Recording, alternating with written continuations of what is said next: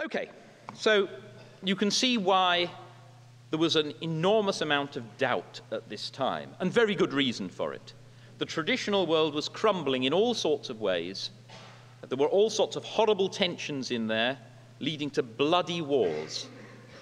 And at the center of those wars was an intractable dispute, which seemed very, very pointedly to raise a fundamental philosophical problem. How can we know what's right? Well, very soon, things started happening in the realm of science, and let's just see how that came about. Aristotelian science was based on a very commonsensical idea. Actually, an idea Aristotle had got from the pre-Socratic philosopher Empedocles. There are four elements: fire, air, water, and earth. So everything we see is made up of this mixtures of these basic four elements. Now, these things have natural motions. For example, if you take something that's made primarily of earth and you let go of it, it falls. We're used to that. Earth has a natural motion downwards. Fire has a natural motion upwards. Well, this all makes sense. Things made of earth are seeking their natural place. The natural place of earth, material made of earth, is the center of the universe, the center of the earth. So it's entirely natural that things made of earth move towards that. Likewise, fire, air, water. Their natural position is with earth in a sphere at the center, then water, then air, then fire. And the motions we see match with that. The heavier things are, the more earth they contain, the faster they fall, in proportion to their weight. What about the heavens? We look up at the heavens and we see bodies that do not fall towards the earth. Instead, they move in circles around the earth. How can that be? Well, they must be made of a different kind of stuff. Let's call it ether. So there is this fifth element, this quintessence, a fifth essence, of which all the heavenly bodies are composed. That explains why they move in circles. That is their natural motion. Why should circularity be their natural motion? Well, circularity is the closest they can get to the perfection of the eternal God. So, the explanation for why things work as they do in nature is all in terms of things striving to achieve a particular end. Bodies made of earth strive to reach the center of the universe. Bodies in the heavens strive to move in the perfection of circles. Now, this came to be seen as a bit problematic. So suppose, for example, we take a siphon. Here we've got a siphon. I'm sure this is familiar to all of you. On the left, you've got a beaker with water in it, and the pipe is going into that, and the pipe itself is full of water. And as we know, what will happen is that the water will pass up the pipe and down on the right-hand side, and the beaker on the left will be emptied, and the beaker on the right will fill up correspondingly. Now, why does the water on the left rise up the pipe? I mean, it's easy to understand why the water on the right falls down, okay? That's trying to reach its natural position. So it moves downwards. We know water moves downwards when it's left to itself, as in the rain. But you see, if it moved downwards on the right, that would leave a gap, a vacuum, a hole in the pipe. It would leave an emptiness.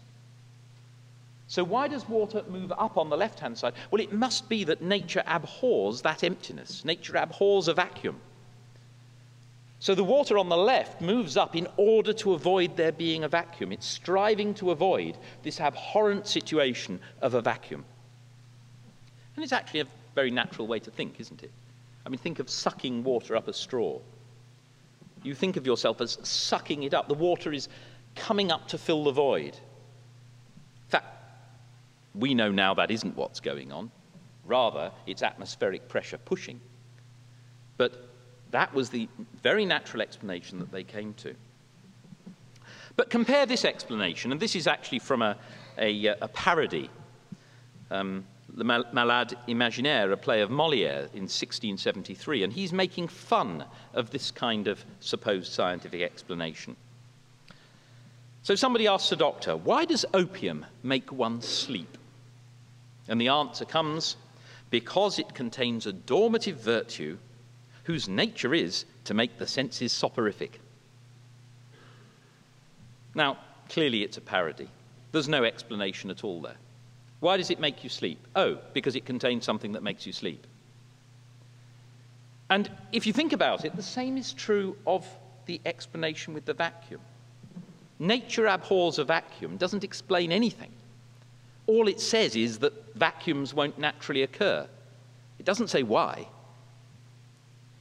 And now think about stones striving to reach the center of the earth. Why do stones fall? Because they strive to reach the center of the earth. That doesn't actually tell you anything about why it's happening. It's just redescribing the phenomenon. It's just saying, in effect, well, they do.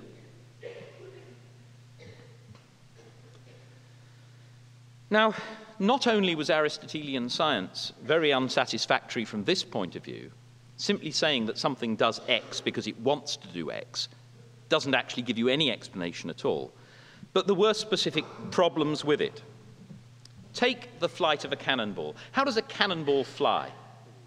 Well, roughly, it's a parabola. The shape of the curve when it falls is almost the same as the shape of the curve when it's going up into the air. Slight difference because of air resistance, it'll slow down a bit, but more or less it's a parabola. But you go and look at pictures at the time, just before the early modern period, look at pictures of cannonball flight, and you'll see they describe it like this. As though at the end of the flight it's dropping almost vertically. And that's because their theory of motion would imply that. While there's an initial impetus from the explosion, sure, the cannonball can keep going horizontally. But as soon as that impetus goes, it just restores its natural motion, which is downwards.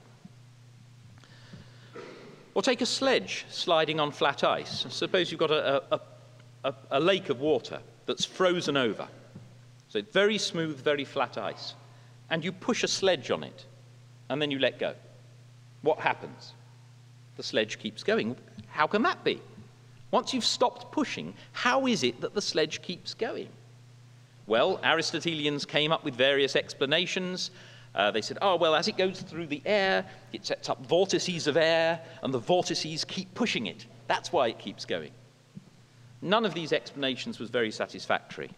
What Galileo said was, no, actually, the sledge keeps going because the natural motion of things is to keep going in the same direction they're going at the same speed unless acted upon by a force. What requires explanation is not why the sledge keeps going. What requires explanation is why it stops. And that's a fundamentally different view of things. No longer are you saying that things naturally move towards the center of the earth. You're now saying that they simply stay where they are or keep going in a uniform direction at a uniform speed unless they are acted upon by a force. And that, of course, introduces forces like gravity. Galileo is famously reported to have performed another experiment. Scholars doubt, actually, whether he really did. But it's a nice story. Go to the top of the Leaning Tower of Pisa, take, say, a cannonball and a marble, a large and a small ball, drop them, and see how fast they fall. And what you will find is that they fall at almost the same speed. Not exactly the same speed, because of air resistance. But so maybe you will have seen on the web or whatever. I remember vividly from when I was a lad, when David Scott, the Apollo astronaut, I think it was Apollo 17 or something, went to the moon, took out his hammer, took out a feather, dropped them on the moon, where, of course, there is no atmosphere, and they fell at the same speed, hit the ground together. A very nice illustration that Aristotle is wrong. On Aristotle's theory, the larger object should fall much, much faster than the smaller object. So Aristotle's physics is looking in serious trouble for a range of reasons. But that's not the worst that was to happen. The telescope was invented in 1608. Its initial uses were things like military. You can see when the enemy is advancing, you can see how many there are, and so on. Or if you're a merchant and you want to know whether your ship is arriving into port, you can take a look and see things at a much greater distance than before. What Galileo did, as well as perfecting the telescope, he made a much better one than anyone had before. He had the bright idea of turning it upwards, looking at the sky. Well, what did he find? He found mountains and valleys on the moon. He even found, by looking at them at particular times of day, he could see the shadows cast by these, by the sun, and even estimate their height. He found 4 moons orbiting around Jupiter. Of course, we now know there are far more. But the 4 that he saw with his telescope, very famous. It shows not everything is centering around the Earth. Innumerable stars. I mean, when you look through a telescope at, say, the Milky Way, and of course the Milky Way was much more visible for him than it is for us today with all the street lighting that we get. Look at the Milky Way through a telescope, and you find that behind, as it were, all the stars that we can see are zillions more. The idea that the stars are on some fixed crystalline sphere that rotates around the world, once you look at that kind of depth, becomes less plausible. And he saw that Venus has phases. Now, we're used to the moon having phases. Sometimes it appears as a crescent, sometimes it doesn't appear at all, it's just black. Sometimes we see the full moon. Well, the same is true of Venus. Now, the Aristotelian theory, as I said, was based on the idea that all heavenly bodies basically move in circles. Now, that's a bit of a simplification. If you look at the motion of the planets in the sky, you will find that they don't simply go round the Earth in a continuous circle. Sometimes they seem to move backwards for a time and then move forwards again. Now, we understand that, of course, because we think of the Earth as orbiting around the sun, and say Mars also orbits around the sun. And so we've got a complication of 2 different motions added together, which means that in general Mars will move in a consistent direction around the Earth, but sometimes, as it were, the Earth overtakes it, so Mars seems to go backwards. So how did the Aristotelians deal with that? I mean, how did they explain the fact that the motion of the planets visibly was not just a straight, consistent circle? Well, they explained it in terms of planets moving on circles around circles. So instead of simply having a circle like that, you might have an arrangement like this, where a planet is moving on one circle that goes around another circle.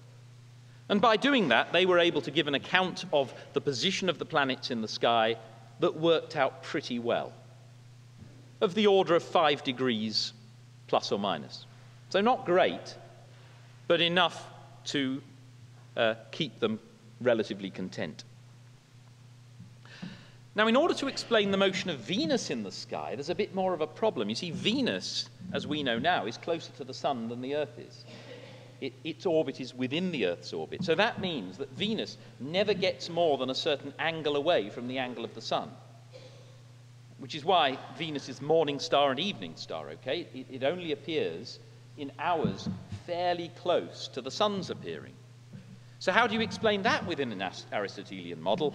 Well, the way it was done was developed by an Alexandrian called Ptolemy, very famous.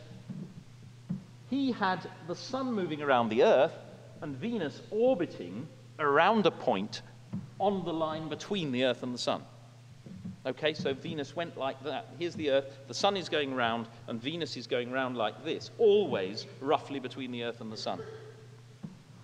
Here's the problem. Imagine what you see from the Earth when you look at Venus, when Venus is illuminated by the sun like that. What you see is a crescent. Agreed? You never see a full Venus. You cannot see a fully illuminated Venus. You can only see a fully illuminated Venus if Venus is sometimes on the other side of the sun. Even then, of course, you never see it fully illuminated because the sun would be in the way, right? The sun is far too bright. But the point is that what we do see is Venus nearly full. When the sun has just gone down, there's Venus nearly full. And the only possible conclusion is that Venus is on the other side of the sun from us at that point. So these precise astronomical observations really caused immense problem for the Aristotelian worldview. They blow it apart. Okay, so that helps to explain why Galileo was such an important figure, had a great influence on Descartes as well.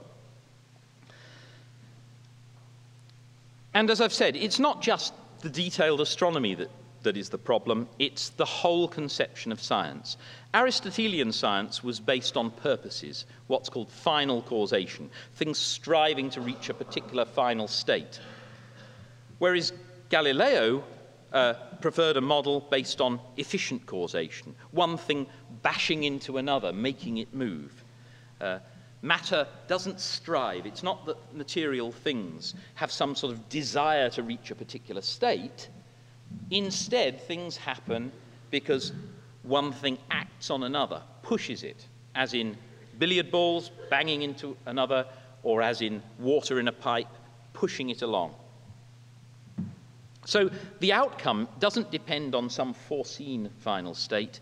It depends on where the causal sequence happens to lead. And so you get the ideal of the mechanical philosophy. The paradigm, the sort of standard thought about efficient causation is mechanical contact. That is intelligible. The Aristotelians had said that things move because they're striving to reach a particular situation. They thought that was intelligible. They thought that made the world comprehensible because it made physical things act in the same sort of way as we do. But the advocates of the mechanical philosophy, the early modern period, wanted to say, no, that isn't the right kind of intelligibility that we should be looking for. We should understand causation in terms of one thing bashing into another. The familiar contact of billiard balls, or, as I've said, pressure of water in a pipe. That seems both genuinely explanatory and genuinely intelligible.